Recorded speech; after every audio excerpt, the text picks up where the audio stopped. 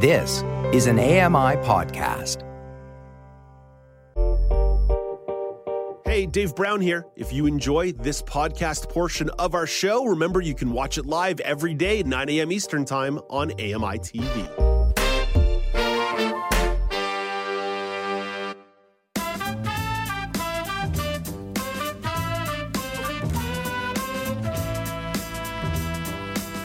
Welcome back. It's Now with Dave Brown on AMI TV. I'm Dave Brown. It's Tuesday, September the 12th, 2023. Coming up in the second hour of the show, there's going to be a lot of conversations about education. Laura Bain will discuss the importance of accommodation for post-secondary students with disabilities.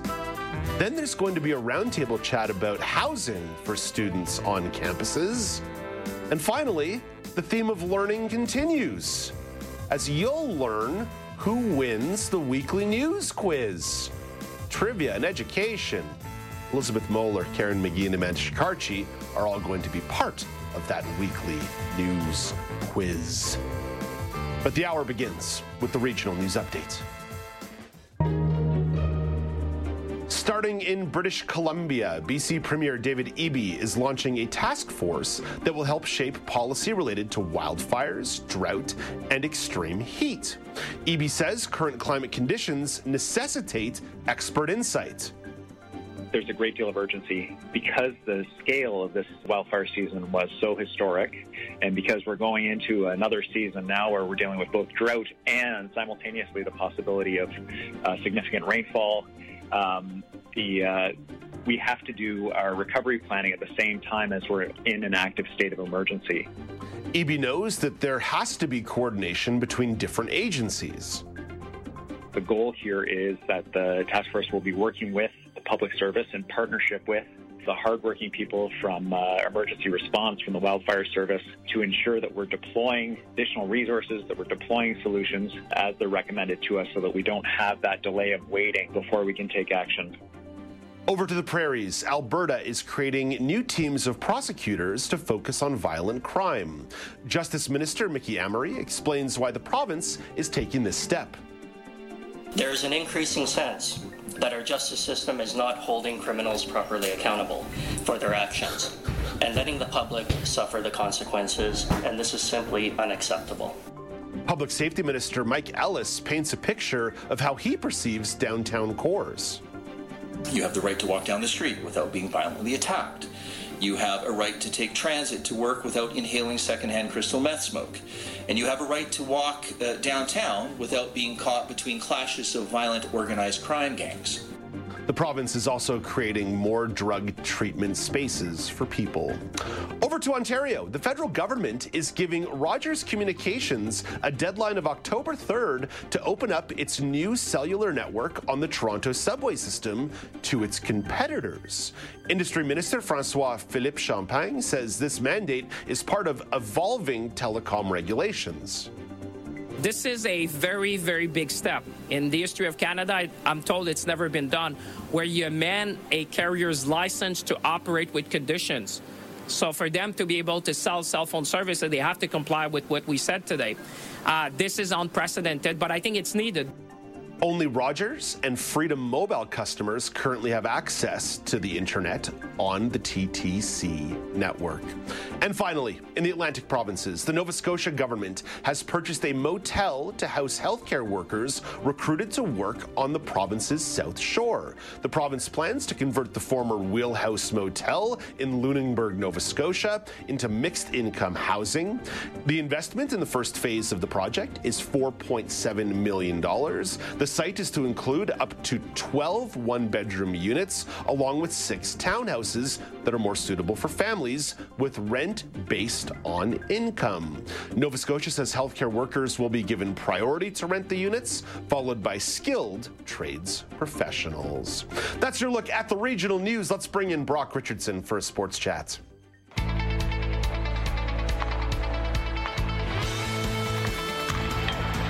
Brock, you want to start south of the equator and talk about the Bocce World Championships.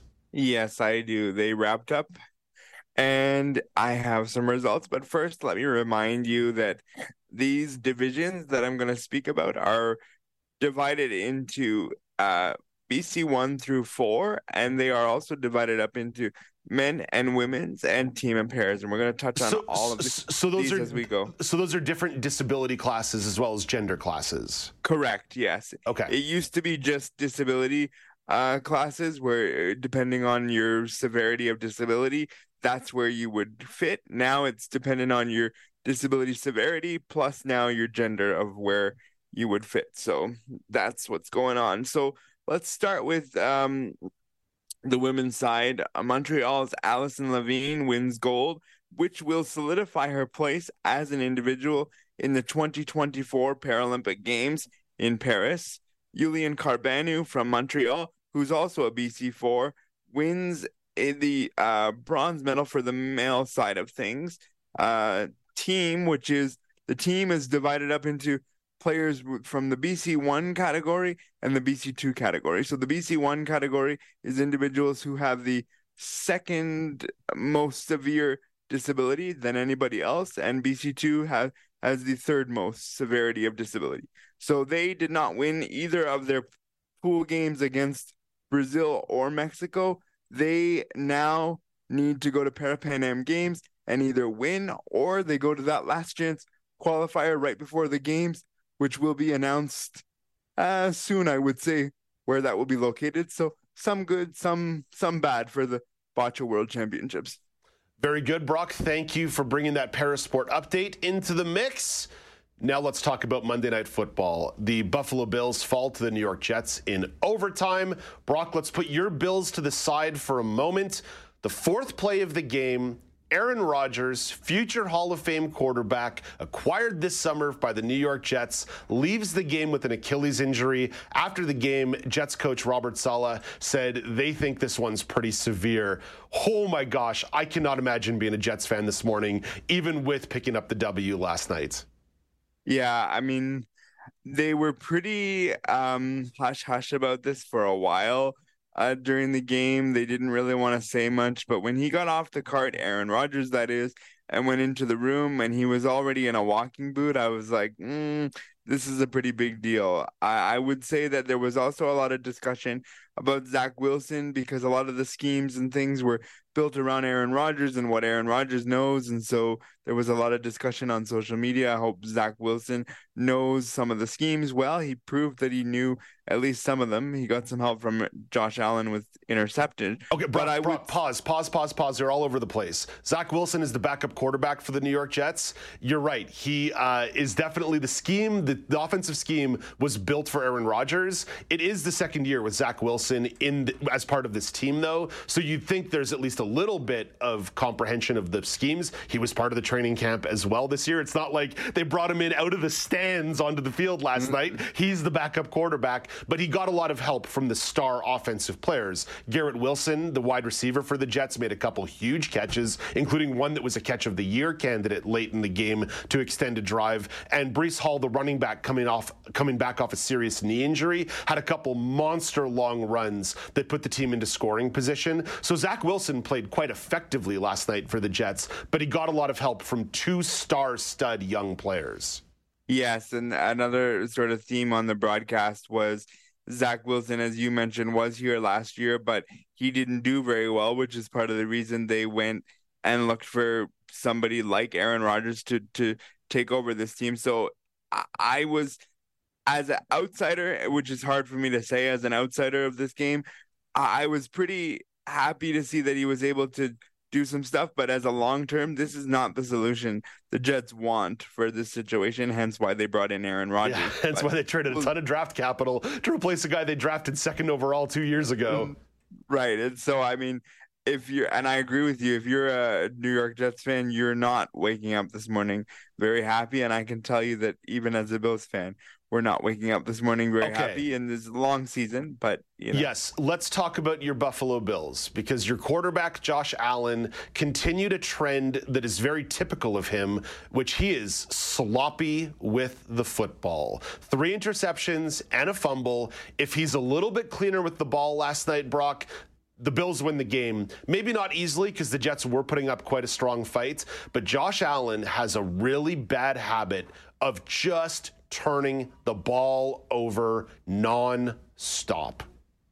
Yeah, he does. And this is a problem. I mean, you had your defense, make some stands in the red zone last night a couple of times in only resulting in a field goal. And then you as the quarterback just shoot your team in the foot by, dropping the ball, intercepting. Like it's all over the place. I love Josh Allen. I love the fact that they locked him up long term, but my goodness, does some of this stuff need to be cleaned up. He is not invincible. He needs to recognize that.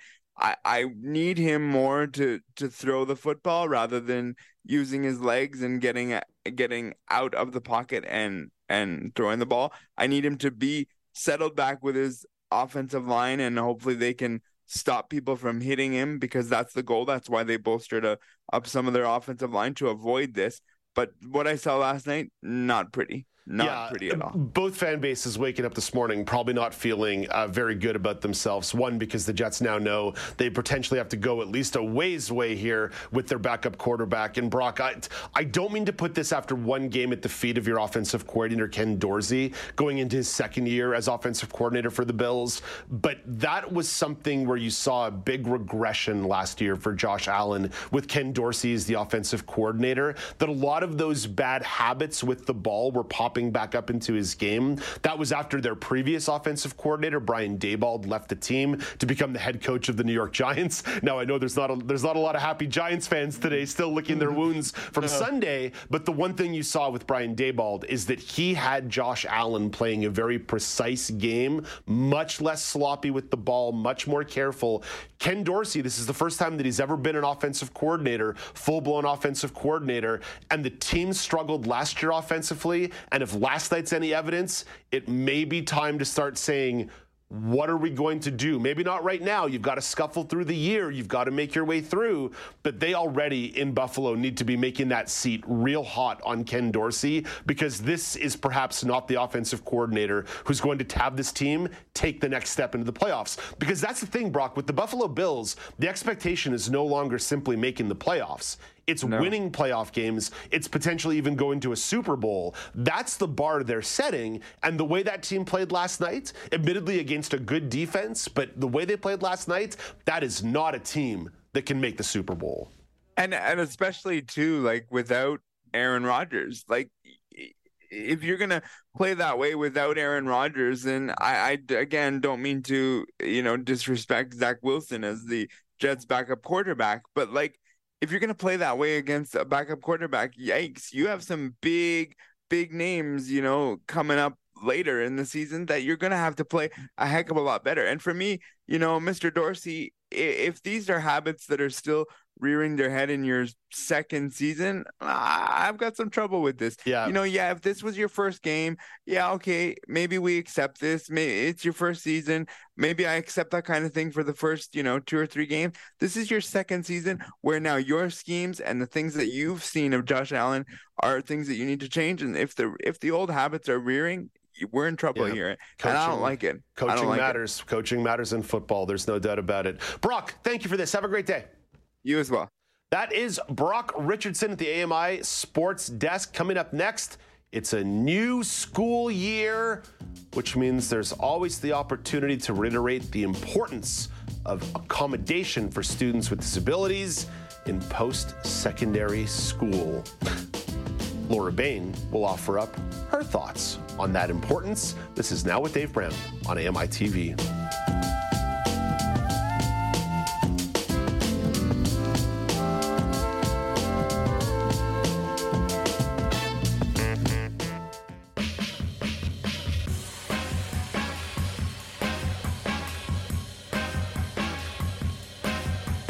Welcome back. It's Now with Dave Brown on AMI TV. Classrooms have come to life with the return of school. New school year comes with a lot of potential. It also comes with a lot of stresses, especially for students with disabilities who are requiring accommodations at the beginning of the year. Maybe you've got to introduce yourself and introduce your needs to professors who don't know anything. Columnist Laura Bain is experiencing that situation as she starts a new semester in school. Hey, good morning, Laura. Great to have you back as part of the AMI family. Yeah, great to be here, Dave. So the fall semester just started. How are things going for you so far? Yeah, things are going reasonably well so far. So all of my accommodation requests went in last week. Now those go directly from the school's accessibility center to the professors. And there's a whole lot of steps that have to happen before that. I make it sound simple, but there's actually a lot of steps before that. But because I'm in my third year, a lot of that stuff's already in place, and it's just a matter of going in and renewing those accommodations. Now, something that I like to do, technically everything could just be handled through those formal requests in the school's accessibility center, but I find as a legally blind student, I like to have a one-on-one conversation with all of my profs, just kind of a way of saying like, hey, you've got a blind student in the class, because I might be asking questions if you throw something up on the overhead and say, what do we think about this? And don't explain any further.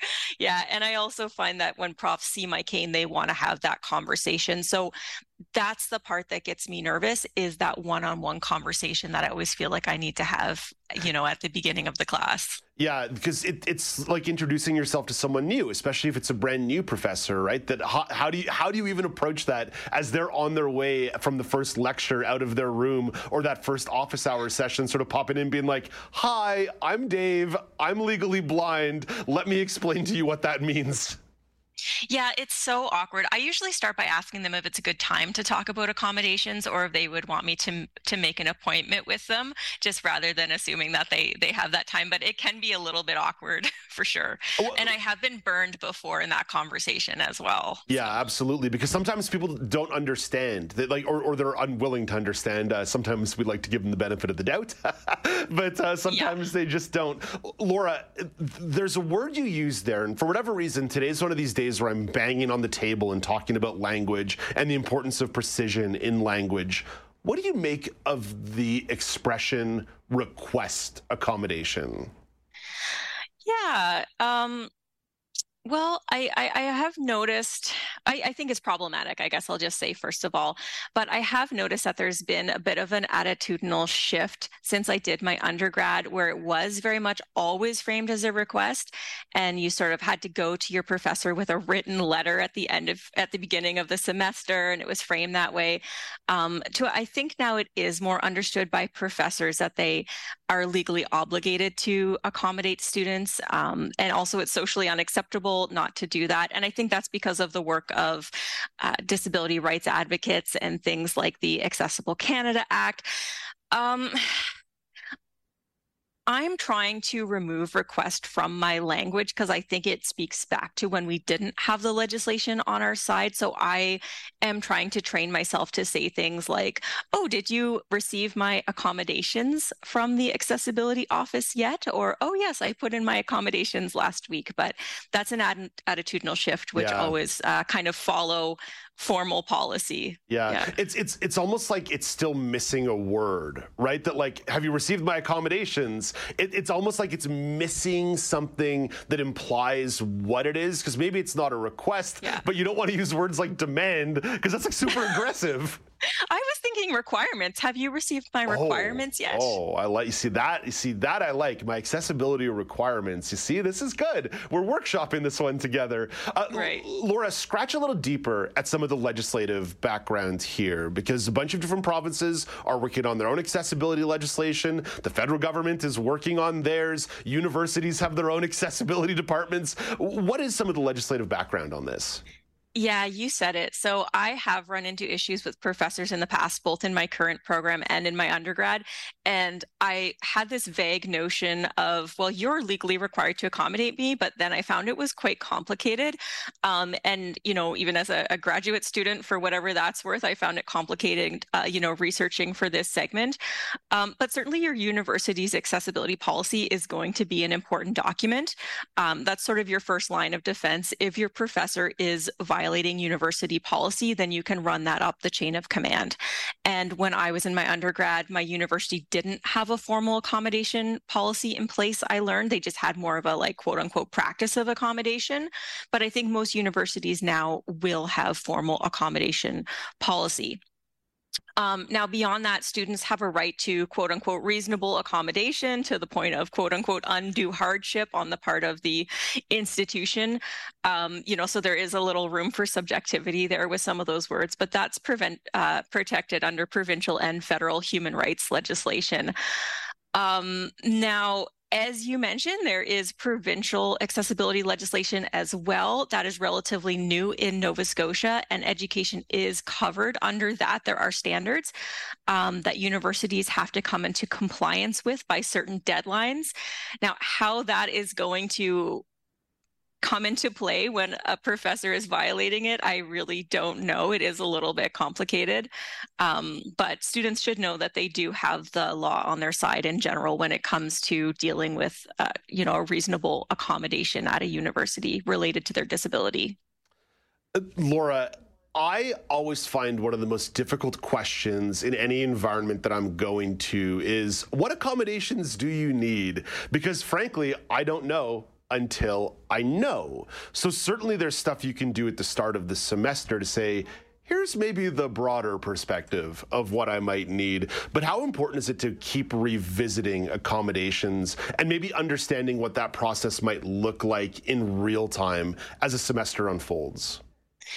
Yeah, you said it. I always find that difficult as well, because you put these in at the end of August or the beginning of September, but you may not even know who the professor is going to be for some courses, let alone how they're going to run the classroom and what tools they're going to use. So I did look at some different universities' websites and what they say about accommodation requests. Generally, they're really strongly encouraging students to put them in at the start of the semester, but there is some flexibility, which is important because, I know I've had situations where suddenly the professor where we were doing something at a different location involving actors and working with students from other disciplines, and that was not part of my accommodation plan being in that environment, right? The other piece of it is it can take a lot of time if you don't already have the basics in place. So I would encourage students, get that medical documentation filled out. That can take weeks or months. Get that submitted, get an advisor. And then if you need to make adjustments to your accommodations, it's going to be a much smoother process. Laura, you mentioned that even for yourself as a grad student, sometimes understanding these frameworks can be a little bit difficult. What are some resources that might be available or online groups that might be available for folks to check out? Yeah. So first I'll say that, students should go to their university's accessibility center, presuming they have one, which definitely larger universities and a lot of colleges will. Definitely do that. That was my biggest mistake in my undergrad, not doing that like the first week of school. That's a really good first step. There is also your school's ombudsman, which is one that I haven't thought of as much in the past, maybe as I should. Or I should say ombudsperson. I don't mean to use gendered language there, but that is someone who is going to be theoretically neutral and an expert on resolving conflicts within the university. They can give you advice. So I would say go to your school's ombudsperson and discuss the situation with them and see what resource within the organization is available to you. But I'm also would recommend that, organizations like the National Education Association for Disabled Students, they have resources on their website. You can reach out to them as well about this sort of thing, because you're definitely not the only student who's ever gone through this. And I do have an event that I want to mention, if that's all right. Please. Yeah, so they're holding a self-advocacy and accommodation tips and tricks workshop this Friday, September 15th from 12 to 1:30 p.m. Eastern. They're going to be talking about your rights and responsibilities around accommodations and what to do when requests are not honored by professors. So it sounds like just a great workshop, and people can register for that by going to neads.ca, which is neads.ca. Yeah, awesome organization, Needs. Hey, Laura, I mentioned that you're rejoining the AMI family. You left the company to go back to school a couple years ago. What have you been studying?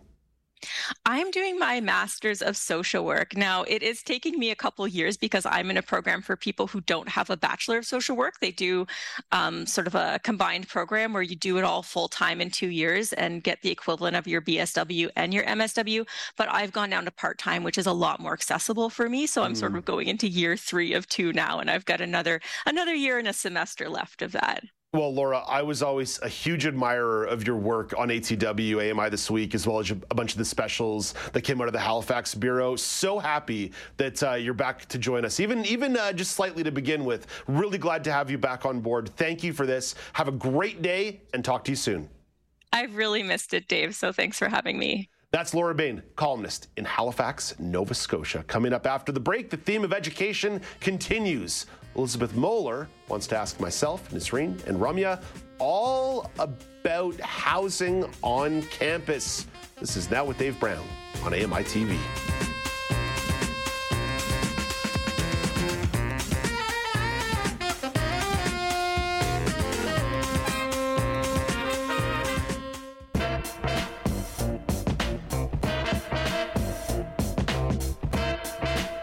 Welcome back. It's Now with Dave Brown on AMI TV. Education is the theme of this hour on the show. Last segment all about accommodations for students with disabilities.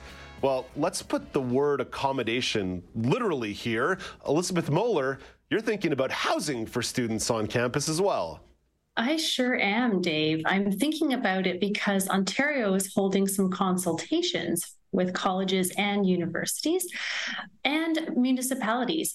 And they're going to be doing it this fall, looking at student housing, which has certainly been a buzzword in the newspaper lately.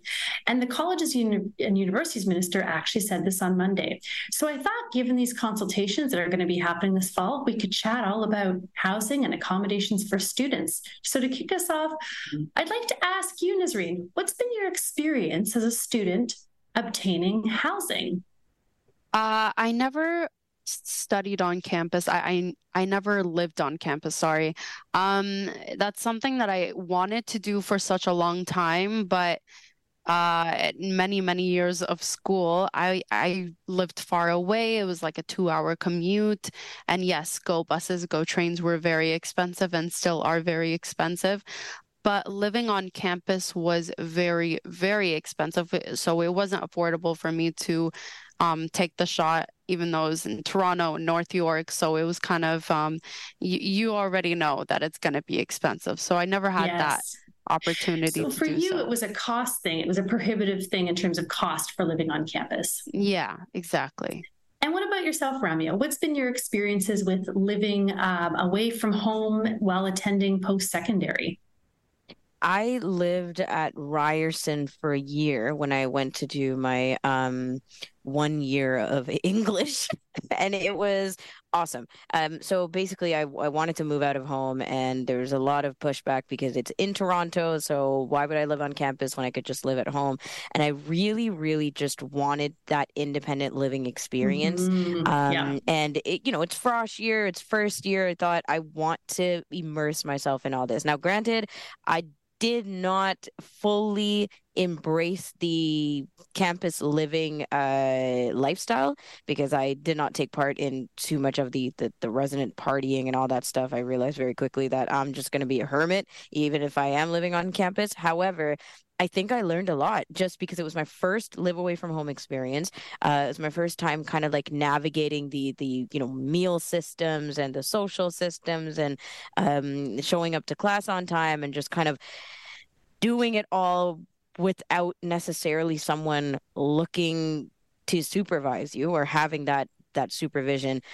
So yeah, it was the start of my young adult life. I very much remember the financial hardships of living on campus as well, or like the things that I had to do to get that stuff worked out to live on campus to begin with, including just like that very first deposit. I really struggled to get that thing, that kind of thing going. Relate to that. Yeah, exactly. And proving to OSAP or proving to any kind of student loan system why you're living on campus, why this is because there are other people with, more convincing reasons as to why they would live on campus versus someone who's just in Toronto, right? So, yeah. Yeah, absolutely. And before we pitch the ball over to Dave, I would echo a lot of what you said. I moved away and lived on campus in a small dormitory. And in addition to the cost, there was also, and we'll get into this, accessibility challenges to navigate, everything as simple as, am I going to be able to use the touchscreen card laundry to how do I know how to navigate this new building if there's no braille signage, to just sort of attitudes of those who live with you around, are you able to be independent, and are they going to be concerned about safety, and is your Don going to be concerned about safety? So all of those things certainly were things that I had to consider, in addition to the every first year's challenges of, okay, can I actually afford this? And am I going to run out of my meal plan midway through? But I want to pitch the ball to Dave for a minute. Dave, can you talk to us a little bit about your experiences, if you've had those experiences living as a student on campus? Nope. I lived with my parents when I was in university doing my undergrad, and then I had roommates because I was a mature student when I came back to Ottawa to do my college radio broadcasting degree. I think the focus we're taking here is too narrow, guys. Like, our experiences are wonderful and fine and dandy, but ultimately the conversation that needs to be had here are students right now, and how much it costs for them to live. Like today, guys, one-bedroom apartments in Toronto are well over $2,000 a month. Calgary, $1,800 a month. Guys, one bedroom, one student paying $1,800 a month. Like, this entire consultation that's going on right now is not to worry about, oh, was it fun living in res? No, it's like, literally, is there enough place to house students in cities? Like, I know people want to hear our thoughts about happy times, partying, drinking too much Jägermeister, but Nazreen, like, fundamentally the conversation is it's too expensive for students to live. Dave, forget about one bedroom. It's let's talk about the studio rooms where there's no bedroom. Yeah, exactly. And those I've seen it all online, like even on Facebook Market, people are posting about over $2,000 for what? For one bathroom and no bedroom. It's just you in the living room. Like, it's ridiculous. I don't know how people are doing it, and it's such a struggle and so unfair. I feel like it's very unfair. It's not right. Well, and I've been reading a lot about international students who are sharing, 4 or 5 to an apartment, to a one-bedroom apartment. People are sleeping in hallways, kitchens. And so this is fundamentally wrong. How can you study when you don't have a good place to live? And so I want to pivot for a moment and ask, what do you think needs to be done to address this issue of affordability and housing for students? And I want to start with you, Dave. Yeah, the fundamental question is, what's the responsibility of a university to provide housing for their student body? It would be unreasonable to say, hey, we've got a student body of 25,000 people, therefore there needs to be 25,000 dorm spaces. But you really do have to have a robust conversation about saying, you are bringing people to a city to give you money, to put money into your government-funded pockets. What is your obligation to invest in housing around your campus? And I think that there's really a robust conversation here to put accountability on universities themselves, institutions themselves. It's the same thing. I just shared the story out of Atlantic Canada in terms of hospitals the Nova Scotia government is now buying property to recruit hospital workers in more rural and remote communities. The institutions themselves that are requiring the housing at some point are going to be responsible and accountable for the housing. What do you think of my idea, Ramya, or do you have an idea of your own?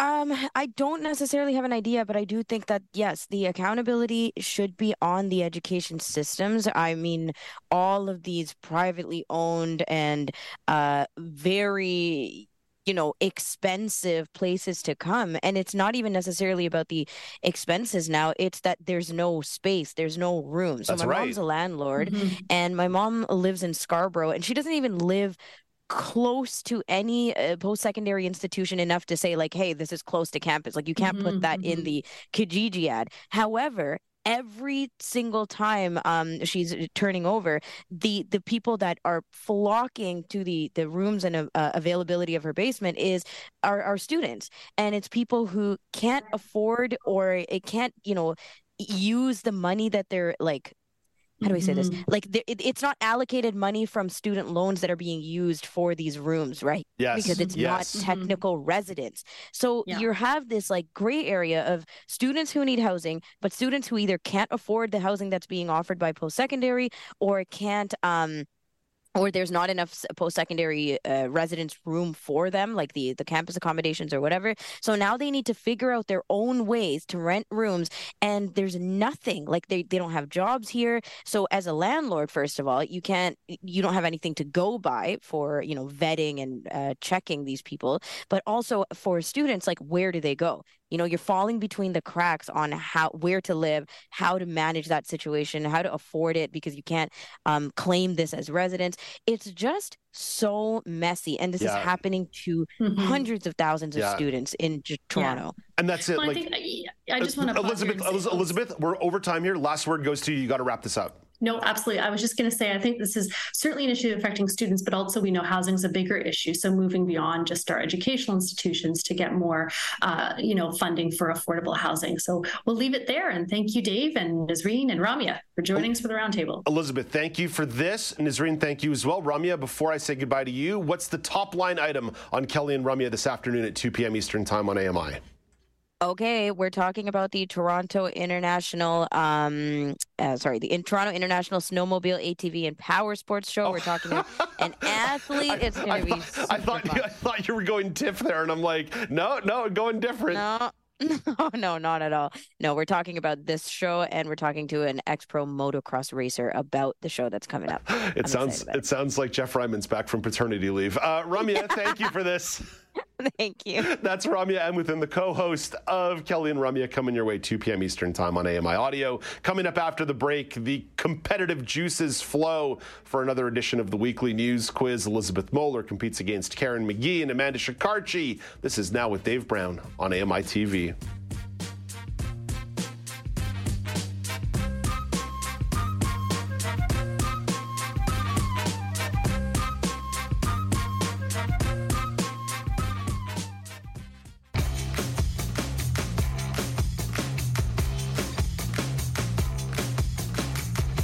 Welcome back. It's Now with Dave Brown on AMI TV. It's Tuesday. It's the last segment of the show. Get your competitive juices flowing.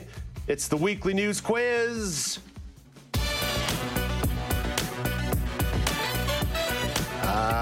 Yes, the battle for weekly news quiz supremacy running through the hands and brains of Elizabeth Mohler, who you've heard from lots today. You've also heard plenty from Amanda Shekarchi. So hello to Amanda and Elizabeth. And also a special welcome back, officially back in the news quiz game, Karen Magee in Morrisburg, Ontario. Hello, Karen. I'm very happy to be back. Best part of my week always. The best part of your week, unless you lose, in which case you make us all miserable and complain via email. I do not. I'm teasing. We miss you, Karen. We miss you. Here are the rules of the game in case you've never been part of the weekly news quiz before. There are 3 rounds of questions with 3 questions per round. Each question comes with 3 multiple choice questions. If you answer the question without hearing the options, you get 2 points. If you need to hear the options and get it right, you get 1. If you get it wrong, we mock you a little bit and move on until the point is awarded. The order of contestants and quiz was written by Paul Daniel. The order will be Amanda Shekarchi, Karen Magee, and Elizabeth Mohler. Starting off in the world of international news. Amanda, a global survey found that Canada earned 2nd place amongst the best places in the world to live. What country was number 1? Can I have the options, please? Was it Sweden, Switzerland, or Denmark? Denmark? That is incorrect. Karen Magee. Switzerland. That is correct. The rankings were developed by the global marketing company WPP and the Wharton School of the University of Pennsylvania. Karen Magee on the board with 1 point. And now, Karen, you've got a shot to take a commanding lead with question number 2. Which world leader tweeted a picture of himself with a black eye patch and bruises on the right side of his face, a result from falling during a jog? Okay, I saw the picture, but I can't remember what leader it was. So if you can please give me the choices. Was it Emmanuel Macron, Olaf Scholz, or Rishi Sunak? I'm going to go with Rishi Sunak. I can't even say it. It was not the Prime Minister of England. Elizabeth, was it Emmanuel Macron or Olaf Scholz? I'm going to go with Emmanuel Macron. That is incorrect. Amanda picks up the default point. It was the German chancellor who captioned the photo. I'm excited to see the memes. So Amanda on the board with 1 point. Don't worry about it, though, Elizabeth. You've got a crack here to tie this thing up three-way. Enrique Tarrio was sentenced to 22 years in prison for his role in organizing the attack on the United States Capitol on January the 6th, 2021. What group was he the leader of at the time? May I have the options, please? Was it the Proud Boys, the Boogaloo Boys, or the Oath Keepers? I'm going to go with A. The Proud Boys is correct. Tarrio was handed the most severe penalties so far to any of the more than 1,100 people charged in connection with the domestic terrorism incident on the U.S. Capitol. After one round, tied three ways, 1-1-1. Heading into second the round, where all the questions will be related to Canada. Karen Magee, you get a real layup here for this first question. Don't say that, Dave. I always screw those up. I know, it's to put the pressure on you. Premier Heather Stevenson called an election last week for October 3rd. Of which province was Stevenson premier? Oh no, I thought this was easy for you. I have a follow-up question, but I don't think I can ask it. I'm going to take the choices because I think I know, but I don't want to pass this on to anybody. Is it Saskatchewan, Manitoba, or Prince Edward Island? Yeah, that wasn't what I was thinking. I'm going to go Prince Edward Island. That is incorrect. Elizabeth, a chance for steal. Okay, I am going to go with Manitoba. That is correct. 1 point for Elizabeth. Stephenson has been premier since November the 2nd of 2021. So now the opportunity falls on to Elizabeth to take a even bigger commanding lead here. Okay, so 2-1-1 right now with Elizabeth in the lead. Peter Ruiz abruptly resigned from his position last week of this Canadian retailer. What company is it? Options, please. Is it Canadian Tire, Simons, or Indigo? I am going to go with Canadian Tire. That is incorrect. Amanda, a chance for the steal. Was it Simons or Indigo? Indigo?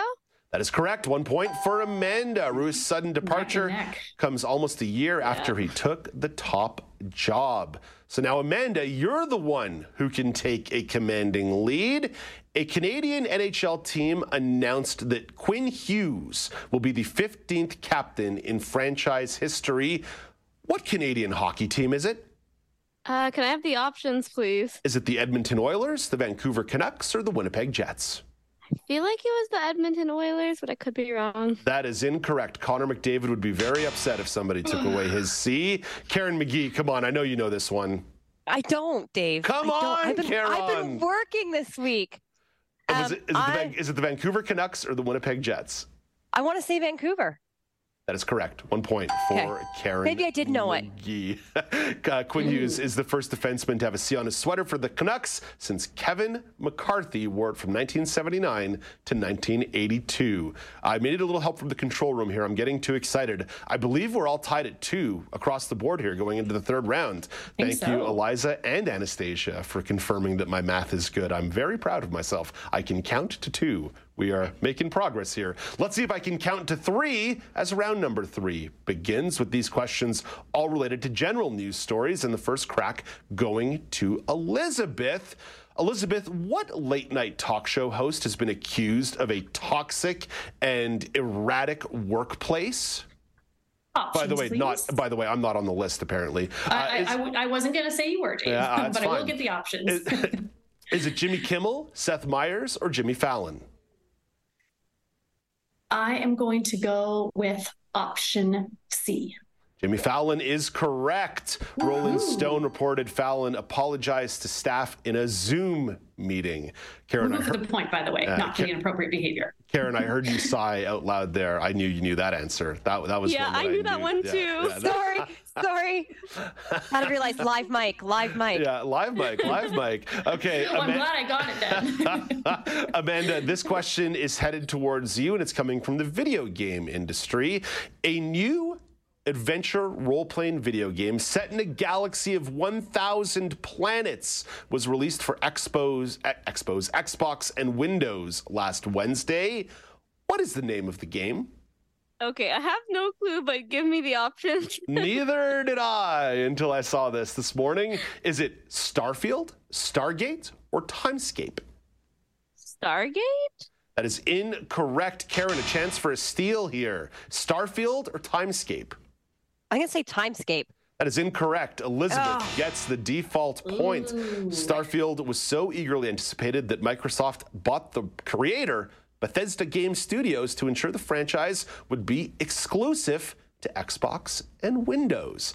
And I'm sure there will be no antitrust trials in the United States about that. Okay, heading into this last question, I did a quick score check. I believe Elizabeth has 4 and Karen and Amanda are both at 2. Just my math adds up. I'm so good. I'm so glad that Eliza is good at math because I really need these confirmations for me in the control room. So Karen Magee, you know that if you get this question correct without the options, you create a tie at the top of the leaderboard. Yes. Okay, you know the rules. I know it's been a minute, but you know the rules. And I think no pressure. I feel like you're going to get this one. I know I've put a lot of pressure on you. Dave, don't do that. When you do that, it like puts a curse on me or something. I know. It's the Dave Brown curse. It's the broadcaster curse. Karen Magee, attendees of which annual festival were left stranded in a desert-turned mud pit after 2 months of rain fell in 24 hours? Burning Man. Boom! 2 points for Karen Magee, tying the game to create a tie-breaking question scenario. 70,000 attendees found themselves scrambling to get out of the Nevada desert for Burning Man. So, listen, of all festivals where there's going to be a giant mud pit, I feel like Burning Man's one of the most appropriate. You can read into that however you want based on the habitual nature of Burning Man. So going into this tiebreaker, it's simply a Karen versus Elizabeth scenario. Sorry, Amanda, you are on the outs. And I'm going to remind you how this works. I'm going to read the whole question and then say done. The first person who calls out their name gets first crack at the answer. So when I say done, you can holler out your name and then get first crack at answering the question. Oh boy. All right. What late musical legends piano was sold at auction last week for $2.2 million? Done. Elizabeth. Elizabeth, go ahead. Do I get my options? No. Oh, there's no options. Okay, I'm going to pass to Karen. Karen. I'm not taking a guess. I'm going to wait and get the options. Okay, so this is gonna be a difficult one here. I'm going to read the options and then I'm going to say done again. Is it A, John Lennon, B, Jerry Lee Lewis, or C, Freddie Mercury? Done. B. Oh, Karen, B. That is incorrect and also a violation of the rules. I know, Elizabeth. I screwed up. I am going to guess option C. Freddie Mercury is correct. Mercury's prized 1973 Yamaha G2 Baby Grand piano was used to compose some of Queen's most acclaimed works, including Bohemian Rhapsody. And with that, out of the tiebreaker in overtime, Elizabeth, just like the New York Jets, is your winner. Congratulations, Elizabeth Mohler. Thank you, Dave. Thank you, team. A good effort through and through. Karen, I know you're a little bit rusty. I didn't mean to give you such a hard time today. That's okay. I deserve it. I know I'm better. I'm better than this. Karen, how did your household deal with week 1 of the NFL season? I'm still feeling a little bloated. It feels too early. It always feels too early when it starts. Good. Sad person here on Sunday with the Steelers losing. And I'm very happy that I came away with 9 points in my football pool. So I feel pretty good about that. Good Solid job. week 1. Oh yeah, Karen Magee's annual football tool. One of the things I miss of hanging around the Ottawa office with Karen Magee was giving you very poor advice on your football pool. I'm 4th out of 47 right now, so I'm feeling pretty good. Wow. Karen Magee picking up the big W's over there. Well done by you. Well, Nice job. Karen, thank you. Have a great day. You too, my friend. Amanda, thank you for all your help today. Have a great day. Thank you. See you tomorrow. And Elizabeth, thank you for your help today. You're back tomorrow in a double dose form.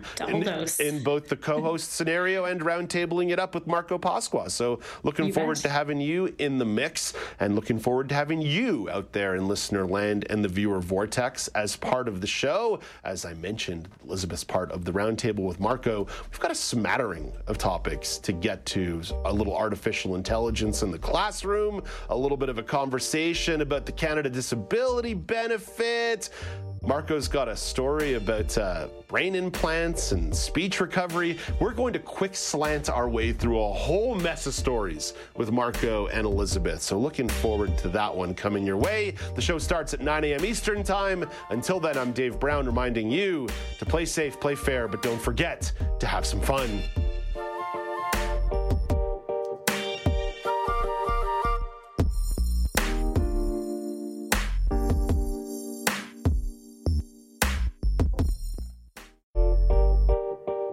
Hey, Dave Brown here. If you enjoy this podcast portion of our show, remember you can watch it live every day at 9 a.m. Eastern Time on AMI TV. I'm Margaret Shepard of the AMI podcast Tripping on Air. Every month, my co-host Alex Hajar and I spill the tea on what it's really like to live with MS. Watch Tripping on Air on YouTube or download wherever you get your pods.